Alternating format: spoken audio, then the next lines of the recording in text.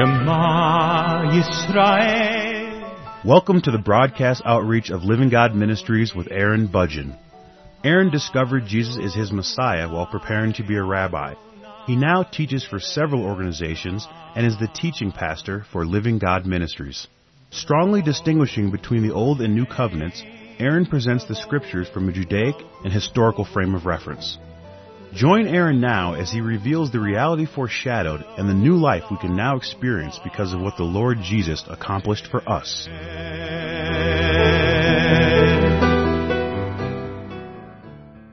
I'm presenting a series of programs on the subject of tithing, and today's program is a continuation of the previous broadcast. Now, in the previous broadcast, I was explaining that it was difficult sometimes for the Israelites to deliver their tithe to Jerusalem. The reason why it was difficult was, of course, because many people lived a significant distance from Jerusalem, and so if they were blessed, if they were productive, then they would have a lot that they would need to deliver, and the cost of transportation would make it very difficult for them to deliver their tithe. And so, of course, in the law, the Lord said that you can either consume it there within your gates, or you could sell it for silver and then deliver the silver. Those were the two options that the Israelites had when it came to the delivery of their tithe. Now, they did not always deliver their tithe to Jerusalem. They didn't always do that. They would deliver their tithe to Jerusalem 2 out of every 3 years. And then the third year, they would deliver the tithe to the local Levites. So they would not always deliver their tithe to Jerusalem. They could deliver it locally 1 out of every 3 years, and that allowed them to move a lot more of their produce, of course, to the local Levites. That was the schedule of distribution. Now, of course, they would still be responsible to go to Jerusalem during the appointed festivals. They had to be in Jerusalem during the Passover, they had to be there during the Feast of Weeks, and they had to be there during the Feast of Tabernacles. That was required by law. It was a convenient time for them to deliver their tithe, but again, 1 out of 3 years, the tithe would be delivered to the local Levites. Now, in this program, I would like to start out by explaining the responsibilities of the Levites, because they did have responsibilities. In a previous program, I did explain that they had no right to own land. Now, there were circumstances where the Levitical tribe could have possession of plots of land. That was the case, but in general, private ownership was not permitted. That was generally not permitted. And so if they wanted to farm, there was land that was generally given to them according to some of the laws that the Lord gave concerning making land holy and dedicating it to the Levites, things like that. There were opportunities for that.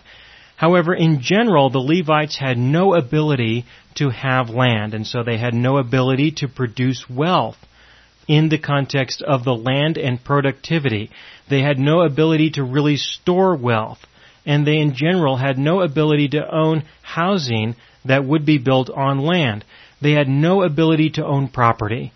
Today, things are, of course, very different.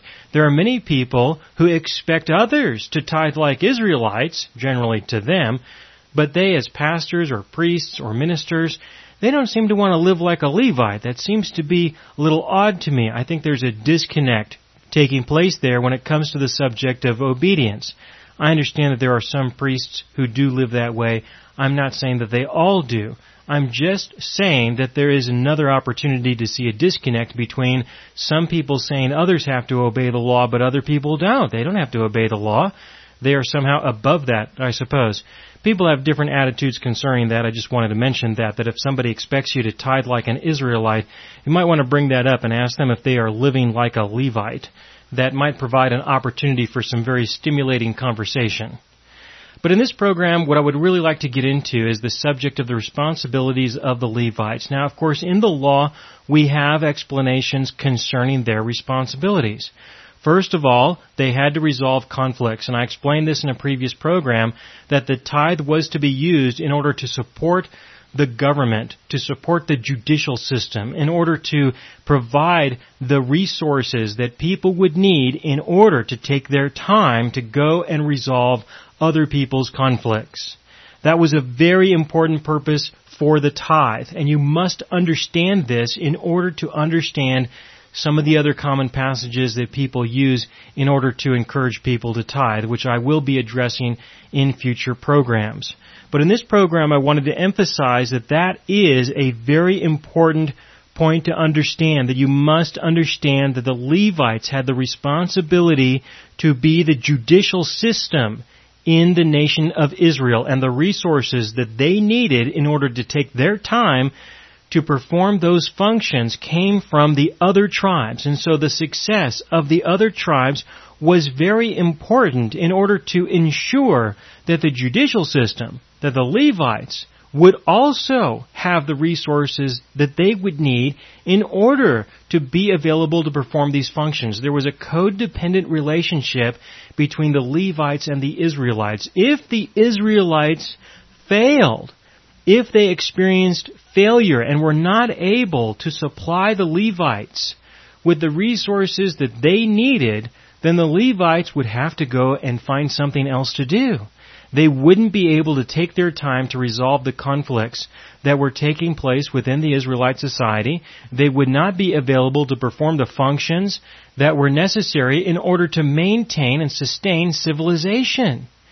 And so this codependent relationship was a very important relationship that our God set up, and the Levites would have an interest in the success of the other Israelites, which is why they would have an incentive to do the right thing. They would have an incentive to always follow the law, to enforce the law.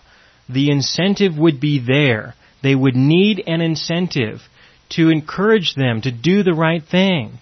If they chose not to do the right thing, then that would probably require a bribe of some kind. Someone would have to pay him off, would have to pay off a judge. But if a Levite received payment like that, what's going to happen when he spends it? When he spends it, people are going to notice. People are going to see that this Levite is living a lot better than the other Levites are. It's going to be much easier to identify a corrupt judge, a corrupt Levite. It will be much easier in the system because the Levite was not permitted to own property. This is very important to understand if you are going to understand how the Levites ensured the integrity of the society. Now, the second responsibility that the Levites had that I would like to refer to is the responsibility for public health and safety. Throughout the Scriptures, you will see many laws that refer to public health and safety. And who was it that ensured that those laws were followed? Laws such as cleanliness and uncleanliness when it came to people or buildings, when a person had to go outside of the camp and could not come back inside of the camp until certain conditions were met. The Levites had the responsibility to ensure that buildings were condemned if necessary or destroyed if necessary. All of these responsibilities were given to the Levites to ensure that there was health and safety there in the land of Israel. They were the ones who were responsible for that. Now, the third point that I would like to mention is the service at the temple. The Levites were responsible for performing service at the temple. Now, this is a very important responsibility. However, considering this responsibility, what was the cost of fulfilling this responsibility? If you look through the Scriptures, there is the appearance that it was the majority of the cost, especially when you consider that 2/3 of the tithe was delivered to Jerusalem and 1/3 was delivered to the local Levites. But if you heard the previous program, you heard my explanation that the Levites in Jerusalem received a lot less than 10% of what people produced. Significantly less when you consider the travel that people would have to undertake to get to Jerusalem and to stay there for a period of time and then to be able to go back home. All of this required a significant expense. The people had to pay for that. The people were required to be in Jerusalem during the Passover, the Feast of Weeks, and the Feast of Tabernacles. It was a convenient time for them to deliver their tithe. They had a harvest that they could bring with them. They brought that with them in order to cover their expenses to fulfill their responsibilities to the law of God. the Levites would receive what was left after the people consumed the tithe. The Levites would receive what was left over from that consumption. And then they would be able to perform the services that they performed at the temple. Now, the temple did have an expense. There was expense there. But it was insignificant. Again, the expenses of operating the temple were insignificant compared to the expenses of resolving conflicts in the local regions, in the local communities, and also to ensure public health and safety. The cost of ensuring all of that and enforcing all of the laws in the local areas, the cost was much greater than the cost of maintaining the temple in Jerusalem. And so the Scriptures do give the impression that the majority of the wealth did go to Jerusalem. But when you consider the consumption factor, I would venture to say that the majority, maybe not a significant majority, but at least a recognizable majority of the resources would have gone to the local Levites, and they would be able to use those resources to perform their governmental functions. Now, there were other responsibilities that the Levites had. They were given the responsibility of caring for the widows. The widows were the elderly people who were not able to work hard enough to produce enough so that they could sustain themselves. Their consumption was greater than their production. If your consumption is greater than your production, then you have what is called a deficit. And when you have a deficit, someone else has to make up that difference, has to pay for that deficit. Otherwise, you are going to be in real trouble. When it comes to eating, it's necessary for people to eat or they will starve and die. And so the Levites were there in order to feed the widows and the orphans as well, young children who were not capable of producing more than they needed to consume. The Levites were there in order to distribute the tithe that they received to those who were unable to take care of themselves. And of course, the Levites would determine who was incapable of taking care of themselves. The Levites would recognize that an individual needed to consume more than they were capable of producing, and so the Levites would make up the difference for them. That was their function, and being done on a local level in the society, it was much easier to ensure that the resources were distributed appropriately. They also provided for the aliens, and that doesn't mean the aliens from outer space. It means the people who would be coming from a foreign land.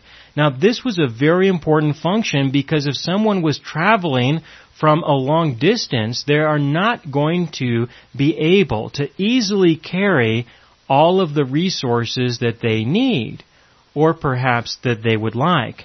There would be a significant temptation that the aliens could experience, that they might want to steal something from someone else. And since they're just passing through, by the time somebody figured out that something was stolen, they might be out of town. They're traveling, they're just passing through, they might take some things that don't belong to them because they would like them, or perhaps they have a need for them. And so because of this risk, the Levites were given the responsibility to provide resources to anyone who was passing through.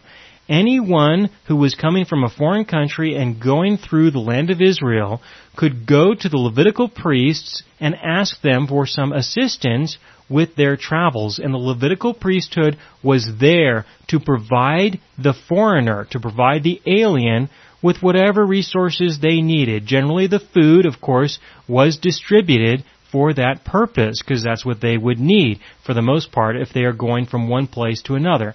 The cost of food would be a significant expense. So the Levites had these functions.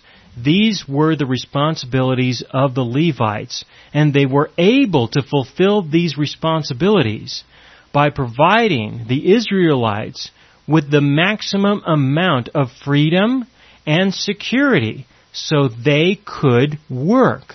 So they could work, they could be productive, they could produce, they could generate a significant amount of wealth, and then they would be able to give a portion of that to the Levites so that they could fulfill their responsibilities. Now, when it comes to the new covenant, you might wonder, how is it that the people are going to function in the church in a similar way as the Israelites functioned in their society? And I don't mean that we have to take all of the laws of Moses and find some way to apply them to the church. That is definitely not what I'm saying. What I'm saying is that there are opportunities for conflicts, even though people are Christians. There are opportunities for public health and safety concerns. There are opportunities for caring for those who are in need.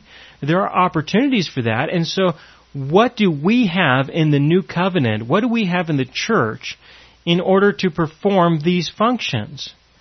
Well, this is a very involved subject, and so I have to mention some other programs that I have done on it. Probably the most applicable programs to this question or to this subject are the programs that I did on Jesus, Jesus the prophet, Jesus the priest, and Jesus the king.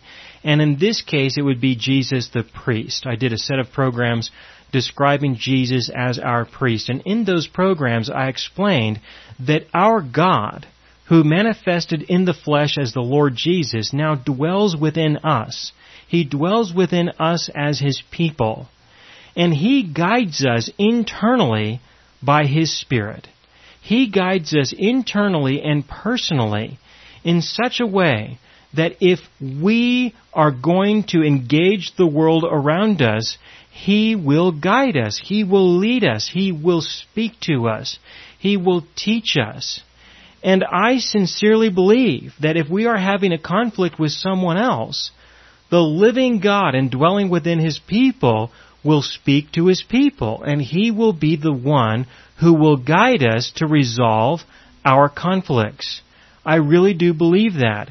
And so we do not need a specific priesthood. I don't believe that He wants to see a specific priesthood that we would turn to in order to resolve our conflicts. When it comes to public health and safety, the Holy Spirit will speak to us and tell us that if our homes are filled with mildew and mold, that we should tear them down. We don't need some pastor or priest to come into our homes and inspect our homes on a regular basis to ensure there isn't any mold or mildew in our house. We have the Holy Spirit of God indwelling within us. Our God is the one who is our priest. He is our priest in a personal and intimate way. I believe that.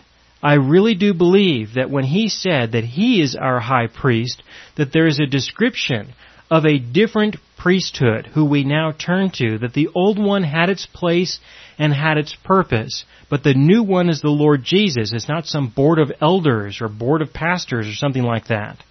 When it comes to caring for those who are in need, the Lord guides His people. I interact with a lot of people, and as a pastor, I have discovered that there is no need for me to assemble some kind of committee to perform this function. I have observed, I have seen, I have witnessed, I am testifying of what I have witnessed, that the Holy Spirit guides people to give to others who are in need. That there is no need to have a specific group of Levites or priests or pastors put aside for that purpose. Now, I understand that some people do that, and I'm not saying that they should be dismantled. That's not what I'm suggesting. What I am saying very directly is for us to assume that that is necessary takes away from what I believe our God wants. I believe that He wants to guide His people personally. I don't see any evidence in the new covenant that He needs a new priesthood besides Himself. I see Him in the new covenant as being our priest, and so we should depend on Him and trust in Him. And I believe the more that we do that, the more we will see the reality of this. The more that we trust in Him, the more He will be able to reveal Himself to us and show us that He really is trustworthy. If He guides you, if He leads you in such a way that you would do something for someone else, then by all means do it. If He guides you in such a way that you have the ability to resolve a conflict with someone who's close to you, then by all means do it. You don't always need to go find some authority of some kind to resolve your conflicts. you can take responsibility for the things that you are responsible for, that you have done, and in general, that tends to resolve most conflicts in people's lives, just by taking responsibility for their own actions, apologizing if necessary, providing some compensation of some kind if necessary. We do not always need someone else to solve our problems. The Apostle Paul spoke about this in one of his letters to the church, that we should not go to unbelievers to resolve our conflicts, that we should be able to resolve our own conflicts. Now at this time I'm going to begin to address many of the common passages that people turn to discuss the subject of tithing. I'm going to begin to do that. Of course, I'm going to need another program or two in order to address these common passages that people turn to, but I would like to at least get started in this one, and then of course I'll pick up and explain this again in the next program. The first set of passages that I would like to address are found in Hebrews chapter 7. And the reason why I would like to start with these is because when the subject of tithing comes up and I begin to discuss the subject with other people, this is the most popular set of passages that are brought up. And I believe that there is a good reason why people bring up Hebrews chapter 7, and that is because there is an opportunity to describe tithing as something that is before the law of Moses. Throughout this study that I have done on the subject of tithing, I have made the assumption that tithing is only in the law of Moses and was only given for the purpose of establishing and sustaining the nation of Israel. I, of course, hold to that assumption. I do believe that that is the truth, that that is the case. However, there are many people who believe that tithing was before the Old Covenant. This is why it's so important for people to believe this. If this is true, then they can say that tithing should continue to exist after the Old Covenant.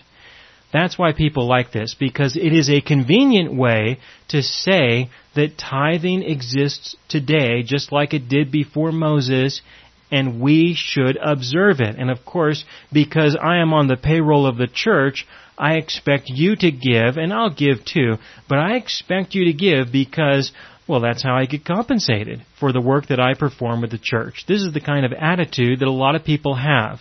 So I understand that this is a very important point that a lot of people address, but I will tell you, of course, very directly, that I do not see any evidence in Hebrews chapter 7, any evidence at all to suggest that tithing was before the law, let alone to suggest that tithing would be after the law. The reason why I say that is because Abraham did not give a tenth of his produce. He did not give a tenth of his income even. What he gave was a tenth of the plunder that he acquired during war. That's what he gave. He didn't give a tenth of his flock. He didn't give a tenth of his herd. If he gathered grain, he didn't give a tenth of that either. He gave a tenth of the plunder that he acquired during war. That is not giving a tenth of his produce. And so you cannot call it a tithe by that kind of a definition. The other thing that I want you to understand is that even though it is mentioned that the Levites gave a tithe through Abraham, the only reason why that was the case was because they did not receive as much of an inheritance as they would have received if Abraham kept all of the plunder. That's what he is explaining, that in a way, the Levites were not able to receive all of the inheritance that Abraham would have been able to give. Now, if you look at the life of Abraham, Isaac, and especially Jacob and Joseph, if you look at these generational transitions, you should recognize that the wealth that Abraham had was virtually gone by the time the Levitical tribe was established. Gone in various ways. It was gone in the sense, first of all, that when the sons of Jacob had to go to Egypt in order to find food, they were starving, they were hungry, they had very little left. They did have money that they could use to buy food, but they eventually moved there. And when they moved there, they didn't have that much. They didn't have as much as you would anticipate, because they found themselves in a situation that they had to go outside of their own local economy in order to survive. You need to also recognize that when the new Pharaoh came, who did not know Joseph or who did not remember Joseph, when the new Pharaoh came and he put the Israelites in slavery, he enslaved them. He effectively took possession of everything they had. That was part of their enslavement. And so that was another opportunity for Abraham's wealth to be taken by somebody else. And so if you really want to get technical, there wasn't much of an inheritance that the Levites received anyway. That was not significant. Many people focus on that aspect in Hebrews chapter 7, but I believe that that is so insignificant that it's just about not worth mentioning. It's worth mentioning because it's there, but not in the context of how we function, not in the context of how we live, not in that sense.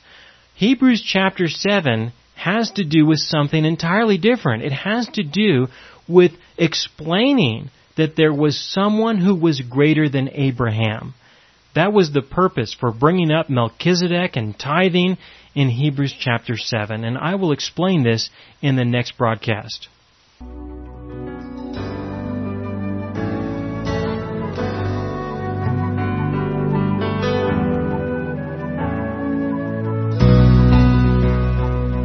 You have been listening to the broadcast outreach of Living God Ministries. You can hear all of our programs for free through our radio archive at livinggodministries.net. That is, livinggodministries.net. Do help us develop new radio programs and continue broadcasting on this and other radio stations. Send your contributions to Living God Ministries, P.O. Box 38353, Colorado Springs, Colorado 80937, or use the donation link on our website, livinggodministries.net. That is, livinggodministries.net.